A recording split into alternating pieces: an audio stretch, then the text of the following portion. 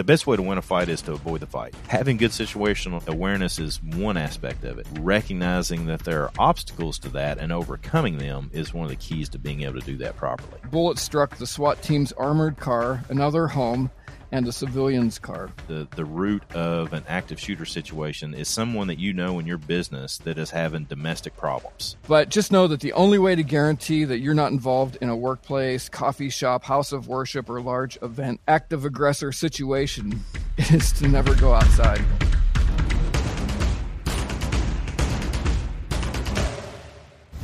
Hey guys, welcome to the Survival Show podcast with Craig and me, David. And producer Ben is not here today. Boo. So it's our yeah, big boo. I miss Ben when he's not here. But it's our job here, even without Ben, to take you guys step by step through the tactics, gear, skills, and mindset you need to survive almost any crisis, emergency, or disaster, and show you how to use the lessons you learned today to thrive in your life tomorrow. So Craig, how are you doing today, sir? I'm doing well, sir. So what are we going to talk about today? Well, first off, as always, our mission is to help everybody listening to progressively increase your survival IQ so you can leave out of here better prepared at the end of the show than you were at the beginning. And today, coming up, we're going to be discussing and talking about active aggressor, active shooter. Here's some of the things we're going to be discussing. First off, we're going to talk about some of the fundamental data on active shooters. We're going to discuss the value and problems in the common run, hide, fight training method for active aggressors. If you're not familiar with that, that's a real common method out there. It's being taught in a lot of places. We're going to discuss the statistically most likely person to commit an active shooter aggression in any organization. And we're going to help you increase your situational awareness for all situations in which an active shooter situation could occur. That's a lot of situation. It's a lot of situations, but this is a big situational topic and very important today, isn't it? It is, but we're also going to have some action steps like we always try to do that you can do immediately at the end of the show today to get yourself more prepared for active aggressors. Yeah, man, and don't forget, guys, to go over to, this is a new one, thesurvivalshow.com to grab the show notes, and I'm looking at my show notes now, and they are just fantastic. They've become a reference for me for past shows. And plus, over there, you can check out our $49 bug out bag checklist from my new segment, The Gear Cave. And it's free over there right now. And especially for this particular podcast that we're doing today, we have 2 self-defense training videos that we did. So you guys need to go get those. And we're going to probably weave that into this podcast and tell you guys why. Yeah, let me say something about that real quick too, because just for those that haven't seen what the self-defense videos are about, the first one is primarily about situational awareness. It should be everybody's methodology to do avoidance and awareness strategies first. That should be your best self-defense. The best way to win a fight is to avoid the fight. And if you have to get aggressive, then we've got to get in the middle of it. We got to do a lot of things, and we do that in video too. But number one, even for people that have never had any sort of self-defense training, that avoidance and awareness strategy in video one's fantastic. So let's get into that for those that have never had that sort of training. It's real important. But let's go. I'm ready. You ready to rock this thing? Okay, man, let's get started.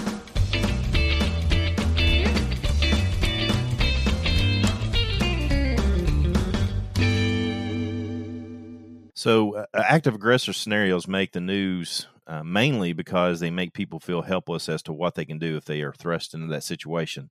And although the statistical likelihood of you, actually, those of you that are listening, being involved in an active aggressor incident is actually very low, the anxiousness of not knowing what to do is real, very real, very, very real. There's a lot of anxiousness, anxiety about how do I handle myself. In today's show, what we want to do is help you to begin to take control of your ability to avoid these whenever possible. Yeah, Craig, and this is not going to be the only show that we do on this topic. There's going to be others. What we're really going to focus in on today is prevention methods before an event occurs so we all can avoid them. But just know that the only way to guarantee that you're not involved in a workplace, coffee shop, house of worship, or large event active aggressor situation is to never go outside your home. But that's not realistic. So we're going to give you guys some tools here to start taking control of your own safety and survival now. So Craig, can you launch us into this and share some important basics right from the start? Yeah, absolutely. And one of the things that I'd like to make sure that we understand is that, first off, the FBI has a tremendous amount of statistical data on all crime, including things that relate to just self-defense. But there's a tremendous amount of data there available to anyone at FBI.gov.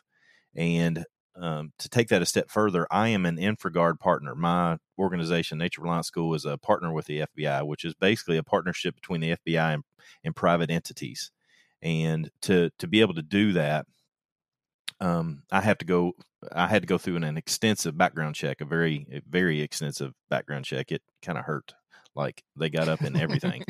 but because of that, I get some really information that is not classified or anything in nature. I'm not saying that, but it's not information that readily just goes out to the general public on a daily basis. And I also get the opportunity to be in meetings with FBI agents, with bureau agents that talk about things such as active shooter and how to pass on information to the general public without scaring people. And so a lot of what we'll share today is based upon that type of training that I've done. The first of which is to understand where basically that active shooter events happen statistically. There was a tremendous study done from 2000 to 2017 that showed that 42% of the time active shooter situations happen in average ordinary businesses. 20% of the time they happen in schools. 14% of the time they happen in open space. That's similar to like an open space concert venue or something of that nature. And 10% of the time they happen in government facilities. So first and foremost, people need to know their most likelihood of running into an active aggressor, active shooter situation. And this language that I use, active aggressor, because you never know. Somebody might use a car. That a few years ago there was a person that ran a car down the street in Las Vegas. That's an active aggressor. That's not an active shooter. And so somebody could use a vehicle, somebody could use a knife, somebody could use any number of other tools. It doesn't have to be a gun and shooting someone. So that's why I refer to things as an active aggressor situation. The other thing to keep in mind that the majority of active shooter events in businesses were due to a domestic dispute. So earlier when I told you we'd be discussing the most likely person in any business to be the root of an active shooter situation is someone that you know in your business that is having domestic problems. And so this is something that if you're recognizing this is happening or this is happening to you, it's probably something that your human resources department needs to know about. And I'm not saying you go around tattling on your workmates and those that you do business with, but at the very least, I would be aware of that situation. And let's say, for example, you recognize there's some sort of domestic dispute, and then that person's significant other comes into the business, then I would not ignore that. I would be paying attention to that, just because that statistically, that's the most likely person to do this. And the best way to thwart any active aggressor is to recognize an event is going to happen before it happens. We're going to be discussing this in depth today. Basically, what I call pre-event indicators. We can't foretell the future, but if we understand the data, we understand the statistics, and we can understand how to read people and increase our situational awareness, then we can thwart some of these things from happening before they ever actually occur. Those are really good points, Craig. And I mean, emotional health is really, it's kind of like a snowball or a cascade, isn't it? Absolutely. Yeah. Yeah. It can start with one small thing and then all of a sudden smaller things or even, big things like just continuing stresses at home or financial stresses, relational stresses can get to a point where even how many times have we heard this? He's a good guy. I could have never imagined he'd do something like this, right? I mean, sometimes there's some social media signs and sometimes there's just not. Yeah, I mean, I agree 100%. It's that's why I like to look at the statistics. So, and let's put an action plan or an action step out there right now. Think about it this way. You're at work, you know somebody that's got or is in the midst of some sort of domestic dispute. They've even allowed a little bit of the information they've shared some of that information with you, and you know that person has threatened them.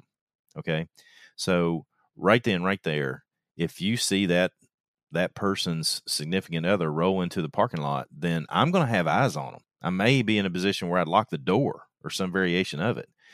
If you're a manager of a facility, then this is a real touchy situation because you got to be considerate of the person's personal life. But if the person that is having the trouble is willing to share with others, then the person needs to know is whoever's at the front door. If there's some sort of front door staff that is a greeter or, administrative assistants that is at that front door, they need to know what that person looks like. And again, that really blurs the line between privacy and safety for the organization. So that's something any business manager is going to have to make that call at their particular location, and definitely keep the privacy of someone that's having, because we want people to deal with their private issues and come out on the other side a better person. But we also recognize that statistically that's where the problems arise, and we need to be aware of them. Mm-hmm. Craig, did you hear about this story that happened over the holidays where this guy in Chester County, I believe? No, I missed this. Okay, you missed this?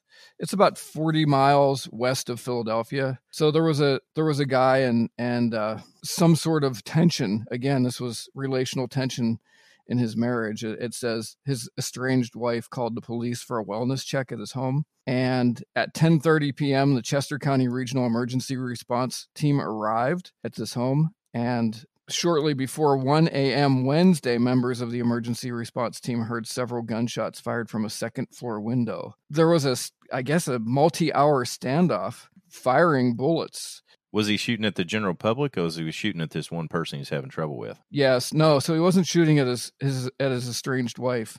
Apparently, the SWAT teams and the response team showed up, but it says here that bullets struck the SWAT team's armored car, another home, and the civilian's car. And then around 7 a.m., now this is the crazy thing, and I'm curious to hear what you say about this. This kind of started at looks like at 10:30 p.m.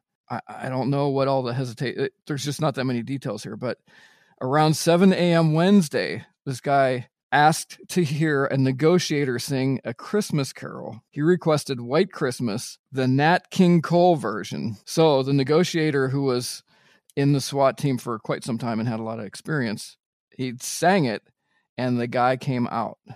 So what do you think of that? Wow, that's that's so far out of my realm of expertise, but I can see a good negotiator, and it sounds like this person was a great negotiator, handling that properly. Me, as an outsider, not having good capabilities in that area, it would seem to me that seems very unstable, because that just seems so weird to me. It might make perfect sense as to why somebody would do that to a negotiator. Man, kudos to the negotiator for recognizing, do I do this or do I not do this, and getting it done and thwarting that and keeping it from getting any more aggressive than it already was. Yeah, the guy came out and surrendered himself after that. So they were calling this the Christmas miracle. I need to say this more often, and those that are close to me or follow what I do elsewhere, they know I feel this way. But I haven't said this enough here. But man, I'm just telling you, law enforcement, they got a really hard job. They do. And I know there's two guys, Mike, I know you're listening, and Daniel, I know you're listening. Both those guys have been active and or retired law enforcement. Good friends of mine. I know they're listening right now. I appreciate you guys. I appreciate everybody out there that's law enforcement. I appreciate the families of law enforcement for supporting them, because that's just, I have a very, very good friend, very close friend, that's taught me a lot of stuff as far as self-defense training and with firearm, that was in a situation exactly like what you described. His team got pinned down behind their vehicles, guys shooting out of a second-story window, and it was just blows my mind what these guys have to deal with on an everyday basis. So, but yeah, sorry, I got off on a tangent. I like my thin blue line out there. I like to give kudos to them whenever I can. So it's very important to me. So thank you guys. Keep us safe every day. So, Craig, let's get back into this. You had mentioned run, hide, fight. And can you explain to our listeners a little bit more about what this means and share some of your thoughts on this sort of guideline? Is that what you would call it? Yeah, a guideline is a good way of saying it. It's and I don't know if Department of Homeland Security was the one that actually originated this concept or not, but I know that they are the one that has really put a nice program together and gotten information out there. Anybody can go to Department of Homeland Security's website and do a search for Run, Hide, Fight, or just do a Google search, Run, Hide, Fight, Homeland Security, or something of that nature. And particularly for business owners, they have a wide range of resources, from documentation to PowerPoint presentations, that are all free, that you as a business owner or you as a private citizen can download and look at and see the data, see how to run, how to set up active shooter training in your facility or at your home. But basically, as it alludes to, Run, Hide, Fight is the answer to any active aggressor, active shooter situation. First thing being run, get away from the active shooter as best you can. If an active shooter is in the act of doing something, then run, get away. I would also include avoiding it before it ever happens. Hide is, if you can't run, you can't leave, then hide. That means get good cover. Cover is something where if bullets are coming your directions, cover is something that's going to stop the bullets. If you can't get cover, get concealment, where at least you're not easily seen. So can you just share some places where people could get cover typically in a situation like this? I did some study on this, and I was in on a class where we talked about different cover. I think it was taught by Homeland Security. This was several years ago. But the best cover is earth. So if you can put anything that has an earthen boundary between you and an active shooter, then do it. So, think of it being in an open space area, get a hill between you and them. If there is a wall somewhere and earth is on the other side of that wall, then get behind that sort of cover. Concrete block has the ability to stop bullets, but at the same time, it is not going to be as effective as earthen cover is. And then drywall gets a lot worse. Bullets, it's fairly easy for some, and there's such a wide range on shooters and what kind of ammunition you're going to utilize, but a lot of ammunition is going to go right through drywall. Those are the types of things that I mean by cover. You'll see in the movies and TV and stuff of that sort of nature where people will throw a table over and get down behind a table, and somebody shoots some semi or automatic weapon on this movie, and they tear it all up and they're just fine. That's probably not going to happen in real life. Those bullets are going to destroy that. That's more concealment than it is cover, particularly if there's that much ammunition, that many bullets flying. So that's what I mean by cover versus concealment. You want to get down behind something that's going to stop bullets rather than just hide you. Yeah, let me throw something in here with regards to cover, especially if it's limited. One thing that you can do if there is not much cover would be to reduce your profile. Yeah, absolutely. One of the things that's come up, because again, I get the opportunity to train with a lot of law enforcement, federal, state, and local law enforcement. One of the things that they have said, and people that I've trained in the military, or trained with in the military, or always say, you can get real small in a hurry when people are shooting at you. If you're a big person, a big man, you can get down behind that curb on the street. You'll get down behind it. You'll get down behind a little tiny power pole.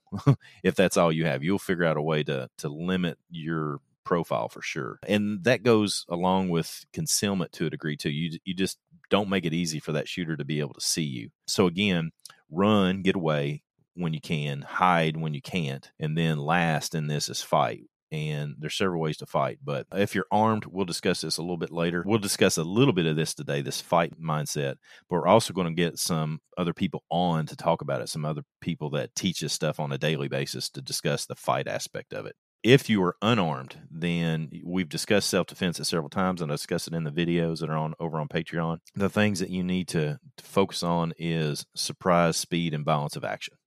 It's not a time, if you've never been in a fight or you've never done any sort of fight training, it doesn't work the way it does in TV and Hollywood. And I know this is the theme that I bring up all the time, but my goodness, TV's done such a bad job of teaching us things that are just not true. You don't hit somebody one time and they fall down and pass out. That's rare. So in a fight, if you're going to get in, and YouTube is good for teaching this. Maybe I'm a little twisted or something, but I watch fights on YouTube all the time. I want to see how people fight. I want to watch how they react when they get hit in the face and when they break an arm. I want to see how they react, and so that I can, as best I can, get mentally prepared for that. And the way that good self-defense tactical instructors speak of this is surprise, speed, and violence of action. So you're going to make contact with that active shooter. And when you do, if you're in close body contact, because again, you've tried to run and you can't go anywhere, you've hid, and now they found you, and now you're going to make contact. You're not going to hit them one time and they're going to go down. You're going to surprise them. You're going to act like an animal. We talked about the 5 tools. We've talked about this in length in another podcast: hands, elbows, knees, feet, and your head, and how to utilize them. And you need to do that with surprise, speed, like an animal, and violence of action. I mean, you need to flip the switch and then turn up the volume. On a 1 to 10 scale, you need to turn that volume up to an 18 and go crazy, because they're going to be hyped up, and you need to get more hyped up than they are, and then treat them, in my opinion, like they deserve to be treated. If they're going to be aggressive with a firearm or a car or whatever, then you need to unleash some power on them. And I hate to keep getting, but I got to get back to it. You cover this quite well in the 2 videos we have over on Patreon. And yeah, David, I mean, I know people are listening thinking we're trying to push them over there, and you're right, we are. We are. That was not our intention, but there's just some things. There's a method for our madness, guys and gals that are listening. Those videos are there because they're the root of so many things that people have asked us to do. I've taught literally thousands and thousands of people how to handle themselves in an active shooter situation, self-defense situation. And I just put that information in a couple of videos. It's real simplistic, and anybody can do it. Anybody can do it. Obviously, people that train regularly will be better at it, but the only way to get better at it is to start now. So check those out. That's good, Craig. So there's this whole left of bang idea. Do you want to talk a little bit about that? Yeah, left of bang. And again, I'm not certain that this is where it originated, but the United States Marine Corps put together a program called the Combat Hunter Program. To summarize it in something simple, what they want you to do is to be left of bang. Let's say the bang is the event where somebody, in their case, Marines are being shot at. And what they wanted their Marines to be able to do is to be more aware before the bang happens, so that they can start taking the necessary steps to avoid being shot, or at least at the very least, because they're in battle and Marines are going to get shot at, is to have them have the superior position, superior firepower, or superior whatever it might take on the battlefield. There was a couple guys, they wrote a book called Left of Bang because they were Marines, and they took this concept and put it out there for the rest of us to be able to digest. And fantastic book. Pick it up, Left of Bang. It's an unbelievably really good book. And what it does is it's a whole text on how to prepare yourself, increase your situational awareness, recognize what's going on before an event happens, so that you're basically not in a situation where you have to make decisions under stress. If you're right of bang, if the bang has happened, if the active shooter started and now you have to start doing things, then you're very reactionary. Your critical thinking skills are going to be less than they would be prior to the bang, because there's so much stress on you. There's all these physiological things that happen to you in self-defense, auditory exclusion, tunnel vision, blood pressure increase, a rise in the amount of adrenaline dumped into the body. And when you are in that state, you can't make good decisions. And so what we want to do is to help people be left of bang, help them have good situational awareness, understand what we've talked about all the times in survival training on the podcast here is the critical rule of threes. And more than anything, teach people how to learn to overcome the obstacles to good situational awareness. Having good situational awareness is one aspect of it. Recognizing that there are obstacles to that and overcoming them is one of the keys to being able to do that properly. Yeah, so I think we're at a point now where we can segue into maybe the color of awareness. I know you've mentioned before Jeff Cooper's color code of awareness, and also some situational awareness things that would cause us to go from that, hey, somebody just walked in, they don't look like regulars, their hands in their pocket, we're watching this. How do we get from there to a place of situational awareness where we're now at a orange or a red? So maybe talk us through that a little bit. Yeah, Jeff Cooper was a fantastic tactical strategist. And the reason I say fantastic is because I love teachers that take very hard concepts to understand and put them in simplistic terms for people to be able to understand them, make them relatable, and be able to repeat them. So that's something that I think is important. And what Cooper did is he put together what he calls his color code of awareness. It's been expanded on by different organizations with other colors, but I'm going to look at the fundamental setup that was originally put out there. He basically said that all of us should walk around in a certain level of awareness. White is where most people that surround us are currently at. That means they're oblivious, they're not paying attention to anything. And when this was put together, cell phones weren't a thing. Now that cell phones are out there, it's even worse. Again, the vast majority of people have no idea what's going on around them as they're walking around. Code yellow is where you are aware, and what is more often referred to as basically relaxed alert. This is where your typical person that's interested in situational awareness and taking care of their own self-defense finds themselves in basically a relaxed alert all the time. Home, at the restaurant, at the kids' soccer game, always in a relaxed alert position and ready to see information and take information that their eyes are seeing and utilizing it. Orange, code orange, is where they are alert and there is a possible threat, where that person that's unfamiliar, looking back over their shoulder, seems nervous, got their hands deep in their pockets or inside their coat as if something's not right. That's an alert. That is a possible threat. So that's when you step up your alertness, you're paying attention. And then code red is the engaged, verified threat. Somebody, that same person again, pulls out a weapon. Now we're in code red. Now we start to take action. And if we're code white, think about it. If we're code white, nose down in a phone, not paying attention to what's going on, and then the person pulls the gun out, then we are 100% reactionary. So if we're in code orange, code alert, a possible threat is there, then we might start positioning ourselves. We might back away from the table a little bit. We might get our feet under us a little bit better. Most people that are tactically inclined to always have their feet where they're supposed to be. But if we're new to that kind of mindset, then we might start getting in position. So again, it's white, yellow, orange, and red, going from less aware to a verified threat, and we're very aware of what's going on. Yeah, Craig, and you and I have together been in a couple of situations where we get to that code yellow or code orange. Yeah, and I think it's important to share with everybody is if you're new to this kind of discussion and consideration of all this, when you first start doing it, you're going to feel paranoid. Once you do it regularly, it just becomes natural. For example, for my family, my wife now knows that I'm not being freaky when I sit in certain places in traffic. Everybody talks about sitting in the restaurant looking at the door. Everybody knows that, it seems. But, I drive in this mindset as well. I'm not going to put my car right up on top of somebody such that if somebody gets out of the car, I can't get out of there. When I pull up to an intersection, I am always looking at how to get out of there in my vehicle. That's part of the run part. If somebody were to start, going crazy. I was thinking about this last year when we were in Vegas at SHOT Show, me and you and the crew. The whole time I was there, I was looking for exits, looking for when I'm in this place right here, where's the closest, constantly. And again, when you start doing this, you feel paranoid.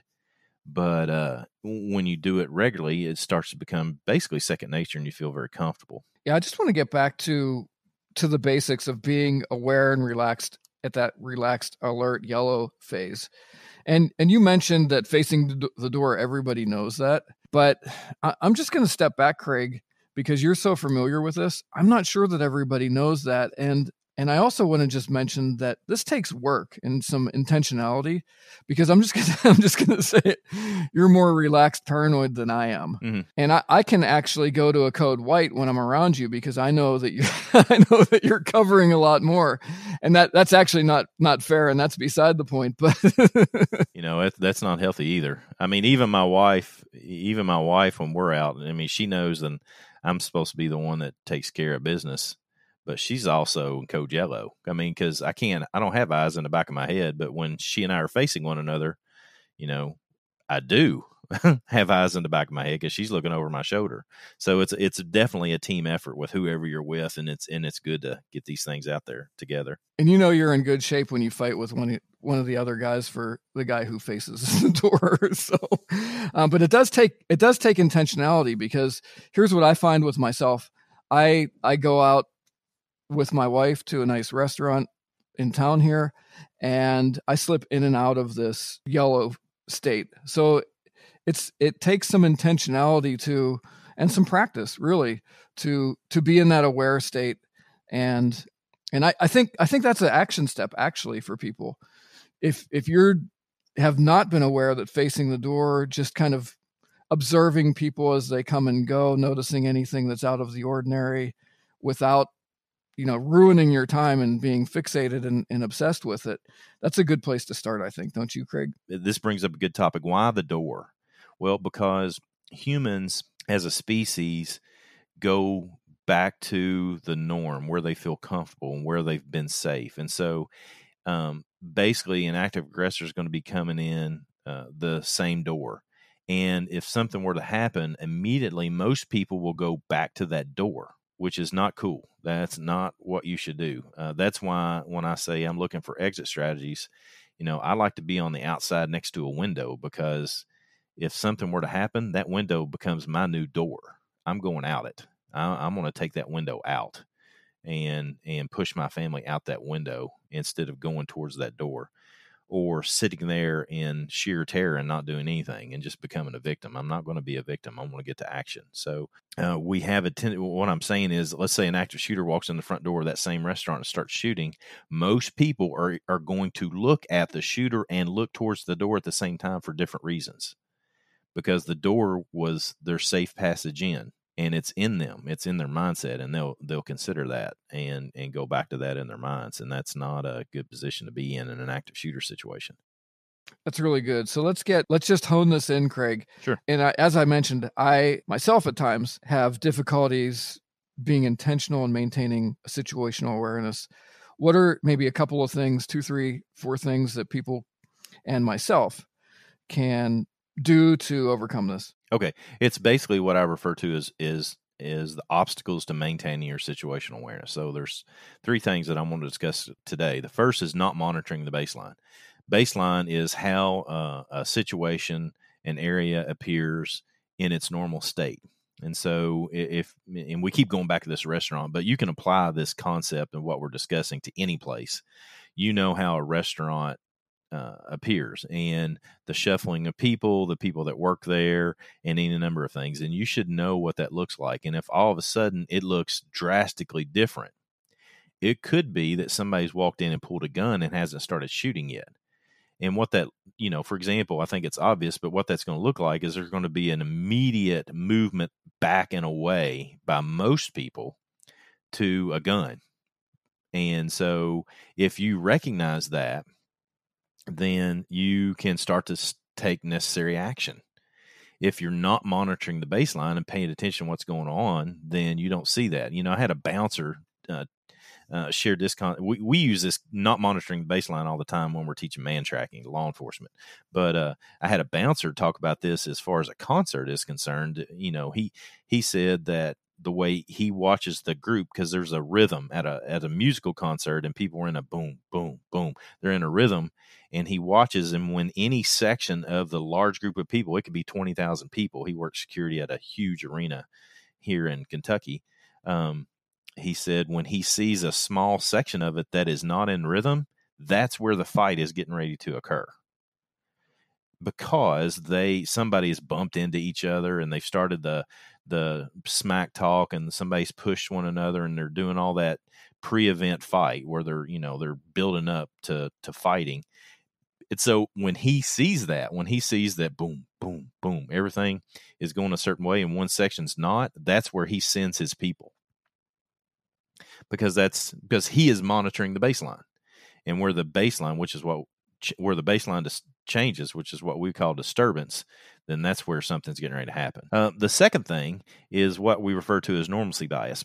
Humans don't like change. We don't like things to be out of the ordinary. We like things to stay in order as a species. And so when things step out of the norm, then we tend to put it through normalcy bias and make it normal. A case in point, we're going to discuss this in our story segment on a different podcast, but when people start hearing an active shooter doing what they're doing, a lot of people say, oh, it sounds like fireworks. That's normalizing the situation instead of, could that be gunfire? instead of doing that, they go, oh, it's fireworks, because that's what they understand. They understand fireworks. And so they normalize it and make it okay. And we do that as a species because we don't want to be in an active shooter situation. So we make it normal. Last but not least, as far as obstacles to good situational awareness, is what I refer to as focus lock. Focus lock is the best way to demonstrate and discuss focus lock is to watch people with cell phones. They're locked in on one particular thing and they're not paying attention to anything around them. But we can do that in any number of places. To go back to the restaurant, we can pay attention to the people that are right in front of us. And I'm not saying don't pay attention to your family when you're out to eat, but you're just looking at them and you're in puppy love and holding hands and all that kind of stuff, but you're not actually looking around at what's going on around you. Here, I've got one, Craig. So you go to a local restaurant and they have 5 TVs on the wall and you're focused on the hockey game. You know, that is a good one, David. That's fantastic. Yeah, that's really good. Yeah, you're watching that game. You're not paying attention to anything that's going on around you. My daughter bought she and I tickets to a music concert a few months ago, and it's easy to go to a concert and watch the band and not pay attention to what's going on around you. And so on a regular basis, I would stop and just look around to see if anything looked out of the ordinary. And so that's me forcing myself out of focus lock. Yep, you're being intentional. Yeah, very intentional. I have to be. I mean, that's relaxed alert. Didn't mean I didn't have a good time with my daughter. I did. But I know that in that venue, that's a dangerous place to be. And so, I force myself to get out of that, or force myself into good situational awareness and force myself past those obstacles. This is all really good, Craig. Before we get on to a few more, but maybe the kind of last barrage of 4 or 5 or 6 action steps for people to take out of here, do you have anything else you want to add about this whole active shooter thing? And we're going to be back, guys. We're going to be back to this topic from a couple of different angles in the future. But what else do you have to add here, Craig? Well, first off, I want to say we have to come back to this topic, because what we focused on today, guys and gals, is this. We've focused on pre-event situation. We've talked about, more than anything, if we consider it just from the run, hide, fight, we've basically considered the run part of it. We haven't looked at the other two at all, really. But there are a couple things that, just because they're often overlooked, that I want to make sure that we cover as far as active shooter situations are concerned. And that's the role that emergency medical services are going to play. The first one being law enforcement. So if you're in a situation and you're a concealed carry permit holder and you decide that you want to try to use your firearm to defend yourself, number one, I want to recommend that you've got to have extensive training to be able to utilize that effectively without bringing harm to others. Okay. So don't think just because you got a concealed carry permit that now you're some super genius with a firearm, because you're not. You need to get adequate training with a qualified instructor. Okay. And that includes a lot more than just static range time shooting at a paper target. A lot more than that. Imagine being the law enforcement officer that is responding to an active shooter event at a mall, for example. That law enforcement officer rolls in, and there you are in the mall with your gun extended, getting ready to take the active shooter out. Because you're going to be under heaping amounts of stress, you may or may not be hearing him or her yelling at you and giving you orders. And if you turn around and that firearm that is in your hand is pointed toward that law enforcement officer, you should plan on being shot, or at least being shot at. So if you're in a situation where you're going to have a firearm and a law enforcement officer tells you to do something, you need to do it, and you need to do it immediately. You don't need to hesitate. You don't need to argue. You don't need to discuss. It is your role to put the firearm down and do whatever they tell you to do. More often than not, it may be they'll put you on the ground, but just follow their directions and do it. Listen to them. That includes up to, and sometimes just simply dropping your weapon immediately. And somebody's listening going, there's no way I can drop my weapon. Well, you need, if dropping your weapon concerns you because it might go off, you need to get a better weapon. That's all there is to it. Weapons should not do that. Weapons should not go off when you drop them. And so you need to get a better firearm so that you can drop it and feel comfortable doing that and it not go off. As far as EMS is concerned, you need to be able to take care of your own medical needs, because when EMS the standard now, and this changes from time to time, but the standard is that EMS will stage outside until law enforcement says that a situation is clear. Now, there has been some training done, and this has been done in the last year, where EMS are embedding themselves with law enforcement and going into a situation and providing medical care as soon as they possibly can. Okay. But that is not standard right now. The standard situation is EMS stages outside, waits till all clear from law enforcement, and then they go in and render medical care. That could be an hour, depending upon the size of the venue. Okay.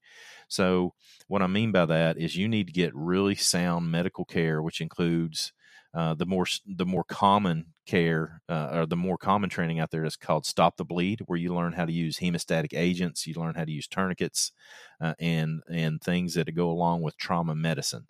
And again, we've talked about this briefly, but it's not that hard to do. The training is not hard.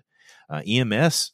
Being an EMS provider is hard work, and it's more extensive than what I'm sharing. I'm not saying it's not, but you as an individual citizen can utilize a tourniquet with a small amount of training with great effectiveness, and it's not going to cause you to lose a limb. If you're in a position where you need to use a tourniquet, then you're going to die if you don't. So it would be best for you to learn how to use it effectively, and that way you can take care of your own personal needs there. Craig, let me ask you this, because I think you do this more than I do. What do you every day carry as far as first aid items? Okay, so every day going out the door on me, I have hemostatic gauze on me. Hemostatic gauze is just a gauze. QuikClot is the most common brand that you'll see out there, but it's just a gauze that's impregnated with an agent that forces your blood vessels to stop and basically stop bleeding. Coagulates? Yeah, coagulates. That's the word I was looking for. I couldn't come up with coagulate. So basically, if you get shot by a bullet, and you can stuff this in there, and it's going to help to stop the bleeding from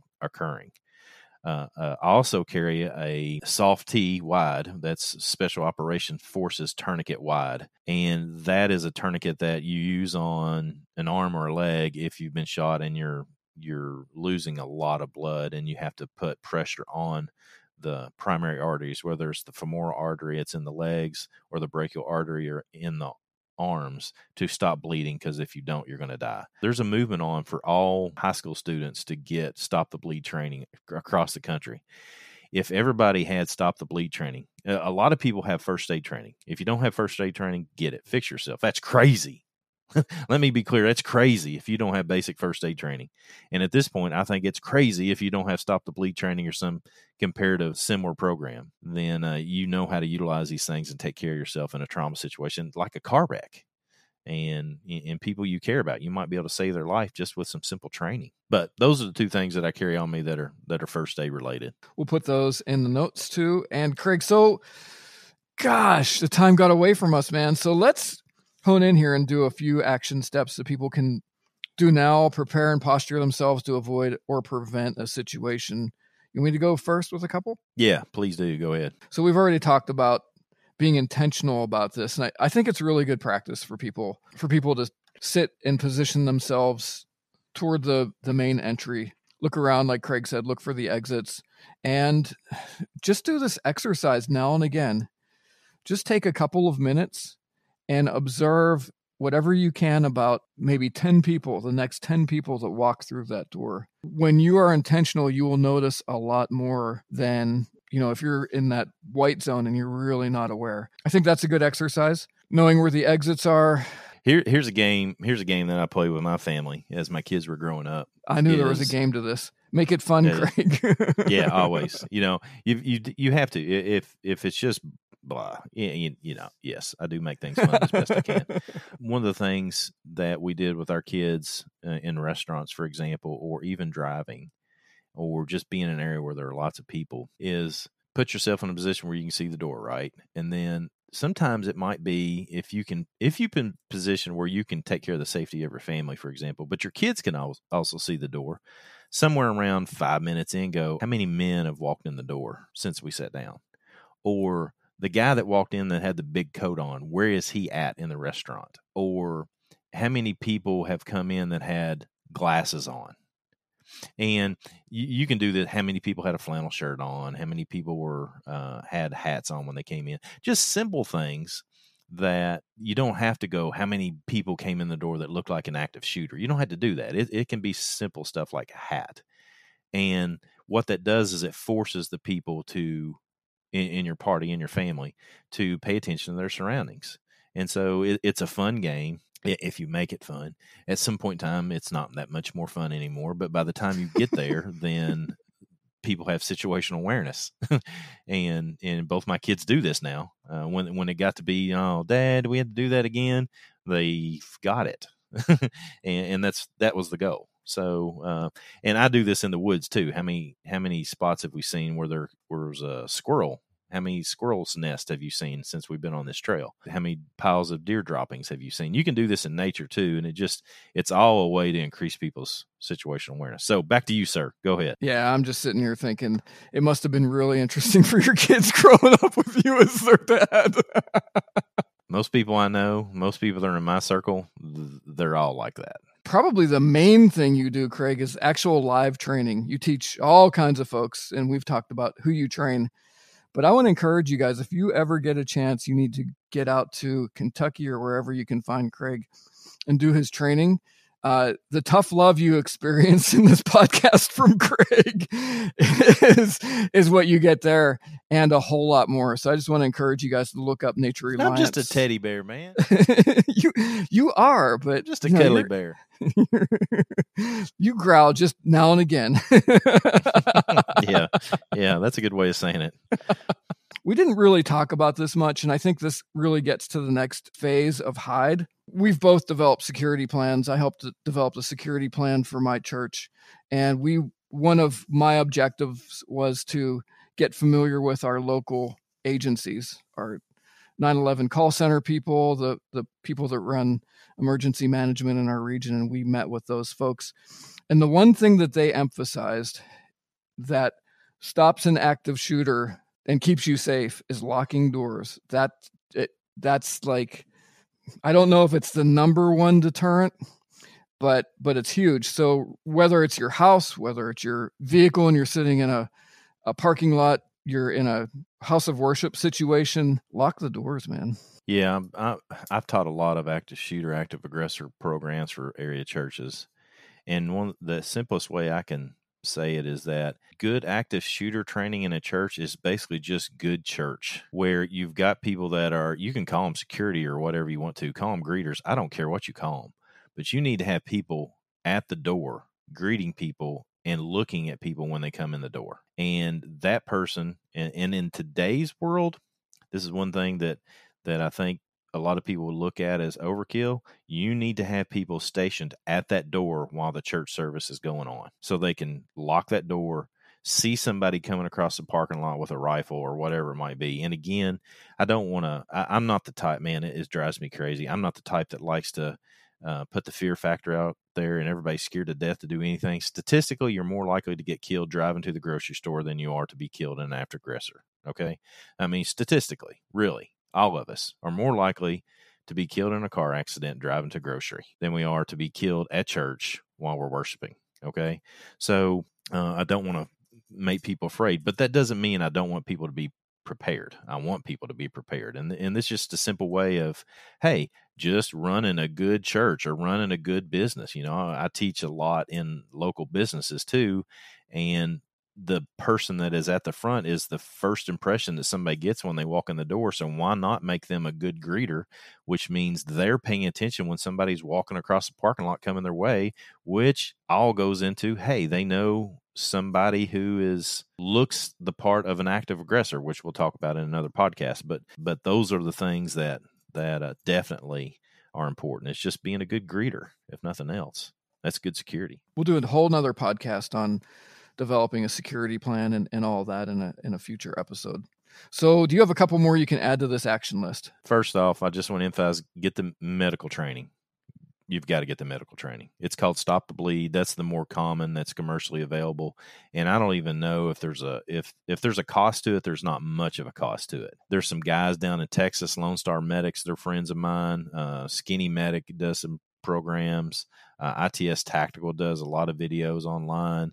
My organization, Nature Reliance School, we teach We teach a remote first aid class, trauma medicine class. A lot of schools do trauma medicine courses. So find some sort of training like that. And last but not least, it's great book on understanding how to recognize fear and how to use it to your advantage is a book by Gavin DeBecker called The Gift of Fear. And I'm assuming we can put that in the show notes, can't we, sir? Yeah, we'll put that in the show notes. A link to that. Yeah, that's a good one. You all. Yeah. My friend Craig, we are way into this. So what we were going to do is we were going to talk about concealed carry, even the firearms that Craig and I carry, what to do. Is it a good idea to engage an active shooter, and when and how and all that sort of stuff?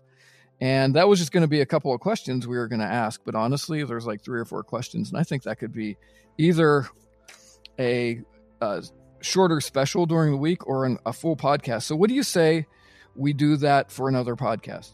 Yeah, let's do it. I like one of the things we're trying to do, guys, is listen to your feedback. And one of the things we're going to be doing in the future, as you can see, is that we're going to make sure that we keep this primary podcast where we go in depth with the subject as easily digestible as we can, right at an hour. And then other segments, we're going to be splitting them off so that they're even more easily digestible. And so I think that sounds good to do that today with this one, David. So, yeah, and specifically, you guys have been asking for that, so yeah. We want to make you happy. Absolutely.